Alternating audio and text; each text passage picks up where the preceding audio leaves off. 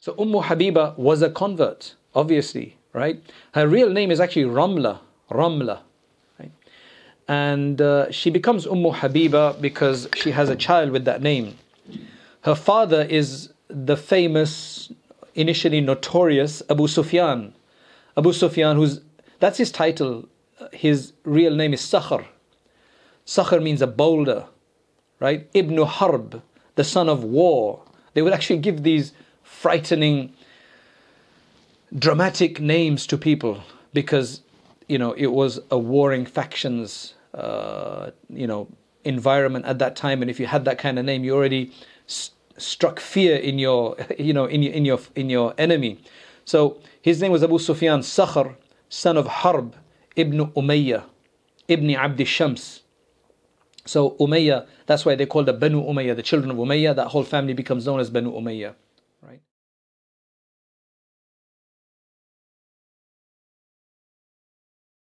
Alhamdulillahi Rabbil Alameen, wassalatu wassalamu ala Sayyidina Muhammad wa ala alihi wa sahbihi wa baraka wa sallama tasliman kathiran ila yawmiddin, amma ba'd.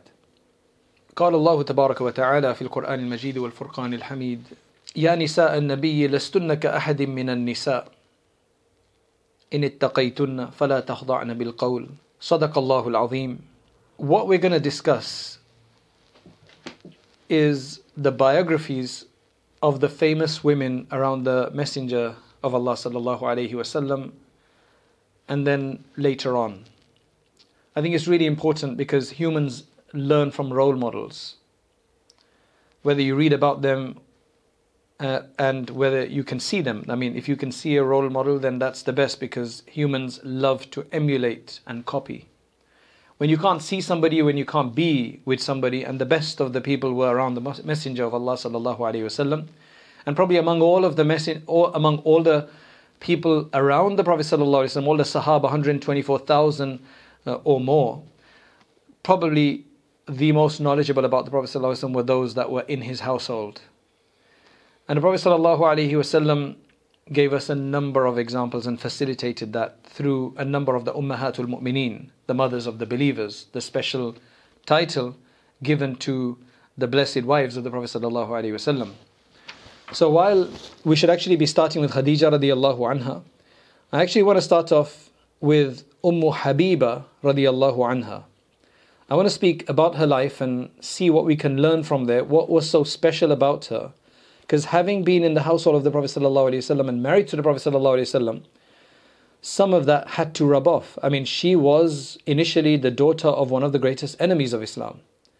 For her to then go into literally the enemy's house, the enemy of her father and her mother, or the wife of Abu Sufyan, and then to, subhanallah, become what she did, that is an amazing idea. That's against all odds. That is taking on something against all odds and against the pressures of your family, which is something that people are really, really, really struggling with nowadays.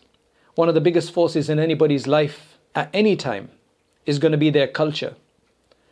Because everybody around them, those that are closest to them, those who matter for them, right? Those who do things for them, those they rely on, they do things in a certain way. And if that way is wrong, if that way is blameworthy, if that way has shortcomings, then it's very difficult for somebody to go out of the way. If somebody wants to be different and they're willing to be different from before, then they find it easy. But most people don't have that kind of courage. The majority of people are followers. They're just conformists. Majority of people just conform to what's going on around them, even if they hate it, even if they disagree with it. They just somehow satisfy themselves. They just somehow convince themselves. They just somehow ignore it. And then they just carry on. And they carry on. And then they die that way. And it's really sad because they've just wasted a huge amount of potential. And this has been a struggle throughout. So generally the person who wants to go against the grain, they find it easy to become non-conformist, but then the problem with them is that they might just go the completely wrong way. So they need to go the right way. It's just easier for them. Everybody should think about this. And one way to do this is to obviously find other people that think the same way and then you can support one another. How difficult it is to wear hijab in a family that has never worn hijab and think that it's for somebody else. It's not for them, it's below them, it's inferiority for them, right? It's an inferior act for them, and it's inferior anyway, right? It's so difficult, it is so difficult. But, subhanallah, this is where we get our role models from, that went against some of the most difficult things. Most of the challenges that are faced by our Muslim brothers and sisters today are not kufr challenges. Yes, for some of our converts, that's the big challenge. They've already taken the major step of coming out of the kufr and disbelief. For us Muslims, meaning who are born as Muslims, the challenge is never as great as kufr, but sometimes it seems like it's actually worse, that it might be easier to convert, to Islam than to become conforming to the sunnah of the Messenger of Allah. That's why some converts are really, really surprised that Muslims can't take that smaller step and they've taken a bigger step from one faith to the next. And these people just, they've literally gone from one house or one building to another, and these guys can't just move from one room to another, from a bad room to a good room of the same building, right? They've literally migrated, you can say, from one country to the other, and Muslims can't literally move from one little area to another area, right? I know it's difficult, but we can learn a lot from converts and what they've achieved and the sacrifices they've made, and they put us to shame sometimes. Subhanallah. So Habiba was a convert, obviously, right? Her real name is actually Ramla, right? And she becomes Habiba because she has a child with that name. Her father is the famous, initially notorious Abu Sufyan. Abu Sufyan, that's his title. His real name is Sakhr. Sakhr means a boulder, right? Ibn Harb, the son of war. They would actually give these frightening, dramatic names to people because, it was a warring factions, environment at that time. And if you had that kind of name, you already struck fear in your, in your enemy. So his name was Abu Sufyan Sakhr, son of Harb, Ibn Umayyah, Ibn Abd Shams. So Umayyah, that's why they call the Banu Umayyah, the children of Umayyah. That whole family becomes known as Banu Umayyah, right? Her mother was Safiya bint Abu al-As. That was her mother's name. And interestingly, her mother was the auntie, the father, sister, paternal aunt of Uthman radiallahu anhu. Uthman radiallahu is the same family, Banu Umayyah, in that same family. So she is the auntie of Uthman radiallahu anhu. So basically, you can say Habiba, Ramla, was a cousin sister of Uthman radiallahu anhu. Right? She's born about 17 years before the Prophet ﷺ hits 40 years of age. So that means when he's about, 23 or something. So before he becomes a prophet, about 17 years. And she gets married initially to a guy called Ubaidullah ibn Jahash. Ubaidullah ibn Jahash. Right? Ubaidullah is the little worshipper, the young worshipper. Abdullah means the servant of Allah. Ubaid means the little servant. It's just the diminutive to show a small. So Juwaydiya just means a little girl. Jariya means a girl, but Juwaydiya means like a proper little girl, right? That's what Juwaydiya means. And anything that sounds like that means little. All right? So that's who she got married to initially. And they both became Muslim together. And they were, mashallah, part of that first group of people that migrated to Abyssinia, which had that wonderful, kind, generous, dignified and honorable Christian king. That's where they moved to flee the persecution that was happening in Makkah Mukarramah at the time. So that's where they went. And I don't know, this husband of hers got a bit excited with the Christianity down there, right? And the leader of the king of Abyssinia, the Negus, he ends up becoming Muslim later on. This guy ends up becoming Christian. And he starts drinking and everything. And now, when your husband, in many traditional homes, and in those days it was tradition, wallahu alam, if the husband does something, the wife generally gets compelled to do the same thing, and he just follows suit in most cases. But this shows her leadership. This shows her firm commitment herself. Now remember, her father's an enemy. He's not become Muslim yet. He's against Islam. She tells him that, look, we escaped all of that. Tries to convince him, but he starts drinking and enjoying himself, right? And she leaves him, right? She says, no, I'm not going to change. I'm going to remain a Muslim. And then eventually he dies. So he dies. And what's really interesting is that she finishes her iddah, her waiting period, and the Prophet ﷺ has definitely found out about this. So he sends Amr ibn Umayyah ad-Damuri, right, to Najashi, to this Christian king. He sends him there to Abyssinia and says, I'm proposing to Habiba, right? And interestingly, Habiba has seen a dream as well, in which she sees her husband in this bad state and tells him about it. No, wakes up the next morning, and that's the day he becomes a Christian. And she tells, look, I've seen a bad dream about you, but he didn't want to listen.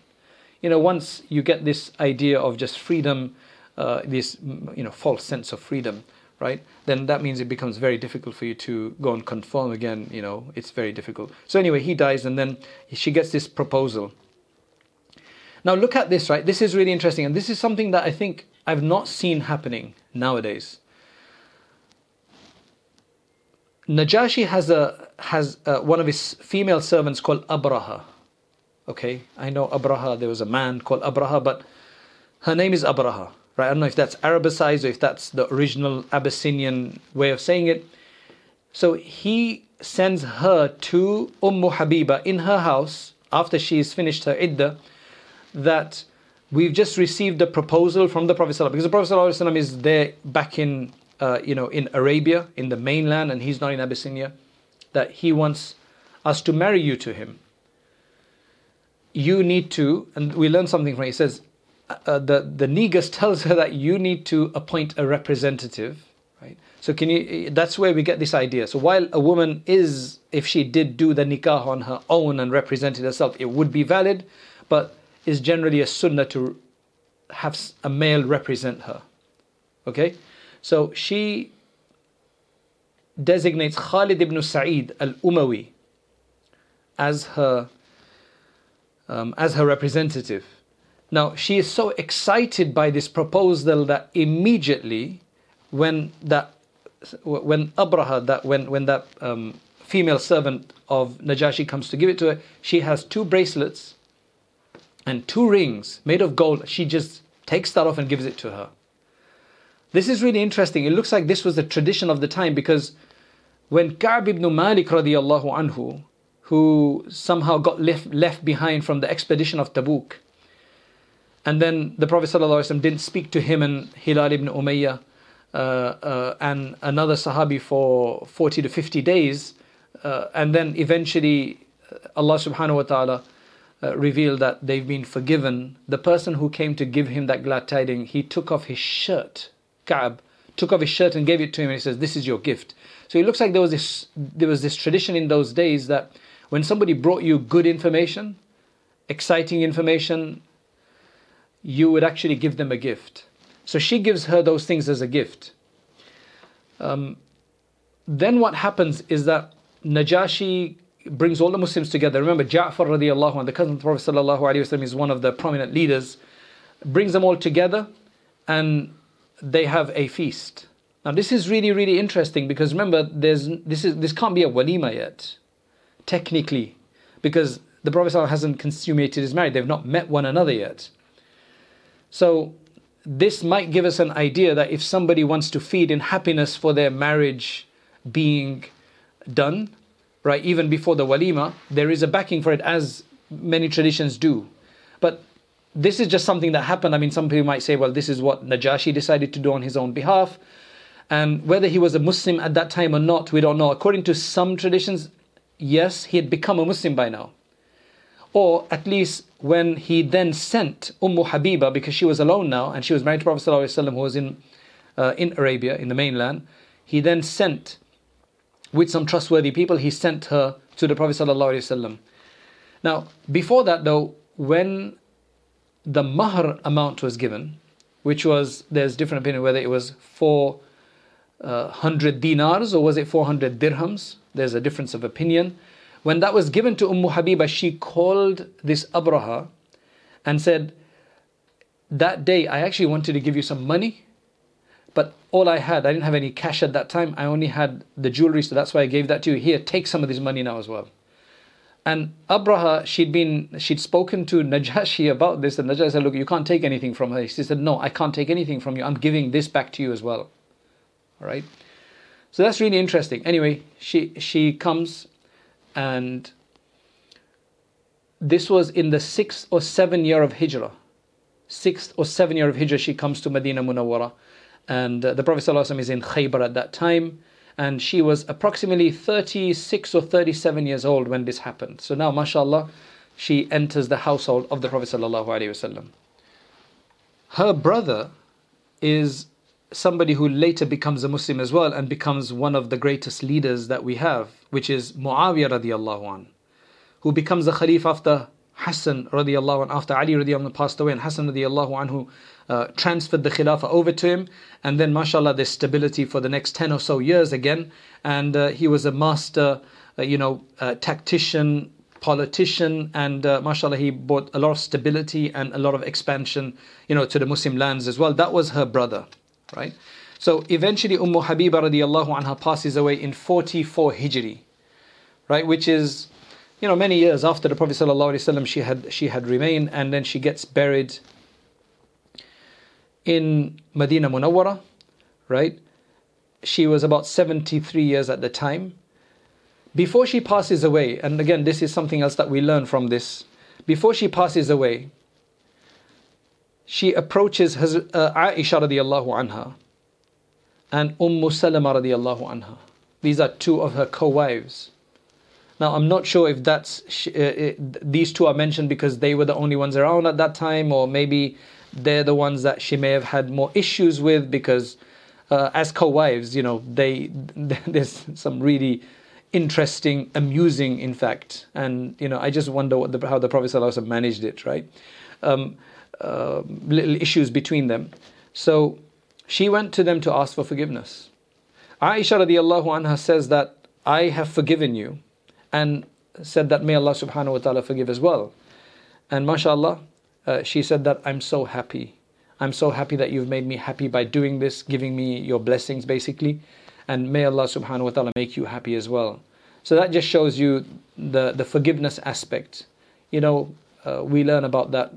And if Allah subhanahu wa ta'ala can actually give us the ability to seek forgiveness before we die, that's amazing. Rather than having to die suddenly with these leftover balances and madhalim, as mentioned in the hadith. Recently, a friend of mine, his father was passing away. He was on life support, and then there was this discussion about whether they should take the life support off or take him off the machine or not. So I said, look, if he's already done all of his tawbah and he's paid his debts and he's asked every forgiveness, then it's fine. Otherwise, because he was in a lot of pain, right? He was in a lot of pain. So the idea was, should we just leave it to Allah, or should we just keep him on there, sedated or whatever? I said, look, it's a good idea if you can just bring him back to at least seek forgiveness. And mashallah, because that's amazing. If we can seek forgiveness and clear everything up, that's amazing. So we learned that from there as well. She was, according to the hadith in Sahih Muslim, the biographers have looked at have mentioned this, that once Abu Sufyan said about his daughter that Indi ahsanul Arabi wa ajmaluhu Habiba, that I have one of the best of the Arab women and one of the most beautiful of the Arab women, Habiba. So that tells us that she was actually a very, very beautiful woman. But there's a lot more to, along with her physical beauty, mashallah, she had a number of other things. There's about 65 hadiths, narrations from her. You'll find scattered in the books of hadith. That's not bad actually. 65 is a good number. That's a lot more than some of the male Sahaba, right? And a number of Sahaba have actually, and Tabi'een have actually related from her. So she transmitted these hadith to them. For example, Abdullah ibn Utbah, Abu Sufyan ibn Sa'id al-Thaqafi, Salim ibn Siwar, Abu al-Jarrah, and Safiya binti Shayba, Zainab binti Salama, Urwa ibn Zubayr, Abu Salih al-Samman, Shahr ibn Hawshab. So both male and female, had transmitted from her. In terms of her akhlaq and her character, she was known to be very, very particular, very, very strong in her faith. Right? She wasn't a person that would, you can say, take looking for easy ways. She was very particular. Right? She was very strong on her faith. I mean, she had to be, to leave the home of an enemy, right, and her father, and come to Islam. And then, obviously you can tell what that was. On one occasion, what happened is that after the conquest of Mecca, right, Abu Sufyan is not a Muslim yet, but he's been subdued, right? He's basically, all the venom has been taken out, because he's seen that the Prophet ﷺ, has just walked into Makkah Mukarramah, so he's at mercy now. All right. So he comes to Medina Munawwara to visit the Prophet ﷺ, to negotiate or to talk to him or to plead with him, and obviously he goes to his daughter's house. Like, that's his daughter, so he goes to his daughter's house. And in those days they had small rooms, right? The Prophet ﷺ had small rooms for each one of his wives, and the only place to sit down, they didn't have chairs, right? So the only place to sit down was actually, you can say, the kind of crude mattress of the Prophet ﷺ that he would sleep on, right, when he would be with her. So what she did was, that was the only place to sit. But what she did, I mean, subhanAllah, I just don't know how you do this, but she went and rolled it up so that her father wouldn't sit on there. And of course he gets angry, right? And he says,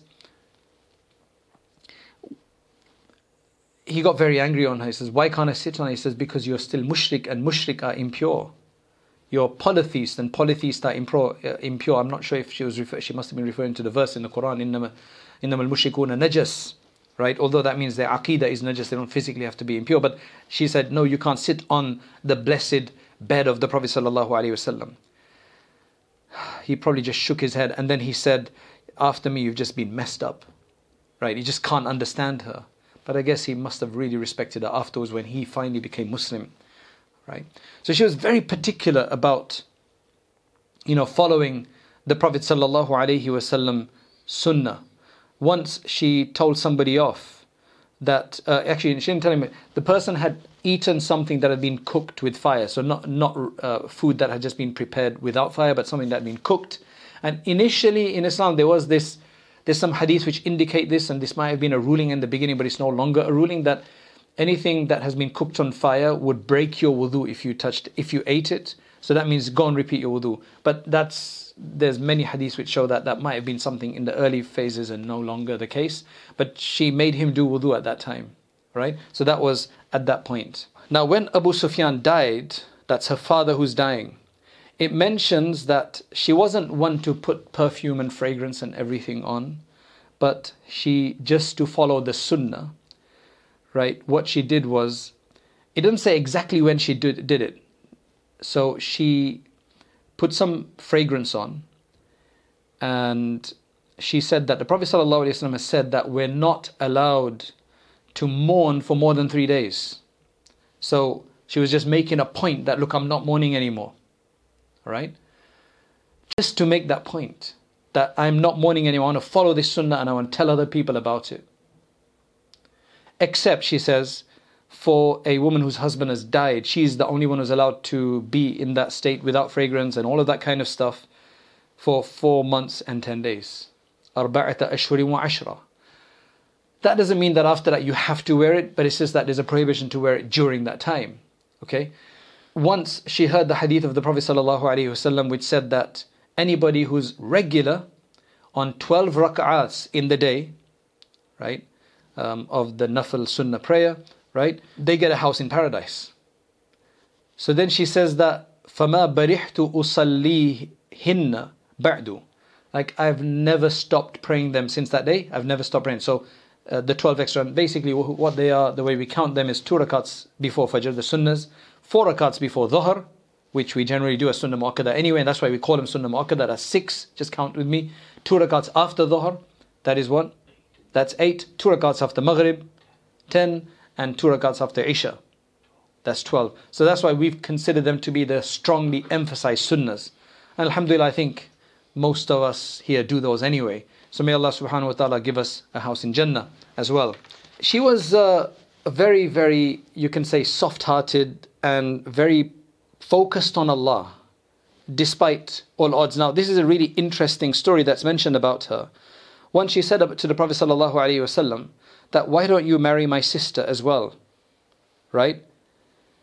So Prophet sallallahu alaihi wasallam is shocked, because most of the wives, they wouldn't like it, even though there were so many wives already, they wouldn't like it. Like Aisha radiallahu anha, when she found out her son married Juwayriyah radiallahu anha, she actually didn't like it. And for other wives when he married them as well, because everybody wanted exclusivity. Right? So, but here she is saying that, why don't you marry my sister? So the Prophet said that, is that something you'd like? He was just surprised, like, is that something you would like? So this is her response. She said that, yes, because I'm not your exclusive wife anyway. Like, it's not just me alone anyway. You've got others. And I would like it that she also gets the honor of marrying you. But it's not allowed to marry two sisters at once. It just goes to show her clean-heartedness in that regard. And there's a number of other stories and things related about her. But I think this goes to give us an understanding of the kind of women the Prophet ﷺ chose, and how they become our role models, and the kind of strength that's given of what kind of akhlaq and character that they had, and what we can learn from that. The strength of her iman, that despite her husband going away and becoming something else, she stays strong. And like with what the Prophet ﷺ has promised, what Allah has promised, is that with every difficulty comes ease. And we have this in our tradition, that anytime you bear patiently a severity in your life, Allah tends to give you something greater afterwards as a reward for that. And here there's an example of that she gets eventually married to the Prophet ﷺ after going through all of that difficulty. She gets something much, much better. May Allah subhanahu wa ta'ala allow us to benefit from these people, and may Allah allow us to meet with these people in the hereafter. May Allah elevate them. They've made their way, but may Allah allow us to follow in their glorious footsteps. وآخر دعوانا أن الحمد لله رب العالمين. The point of a lecture is to encourage people to act, to get further, an inspiration, an encouragement, persuasion. The next step is to actually start learning seriously, to read books, to take on a subject of Islam and to understand all the subjects of Islam, at least at their basic level, so that we can become more aware of what our deen wants from us. And that's why we started Rayyan courses, so that you can actually take organized lectures on demand whenever you have free time, especially, for example, the Islamic Essentials course that we have on there, the Islamic Essentials Certificate, which you take 20 short modules, and at the end of that, inshallah, you will have gotten the basics of most of the most important topics in Islam, and you'll feel a lot more confident. You don't have to leave lectures behind. You can continue to leave, to listen to lectures, but you need to have this more sustained study as well. Jazakallah khairan. Assalamu alaikum wa rahmatullahi wa barakatuh.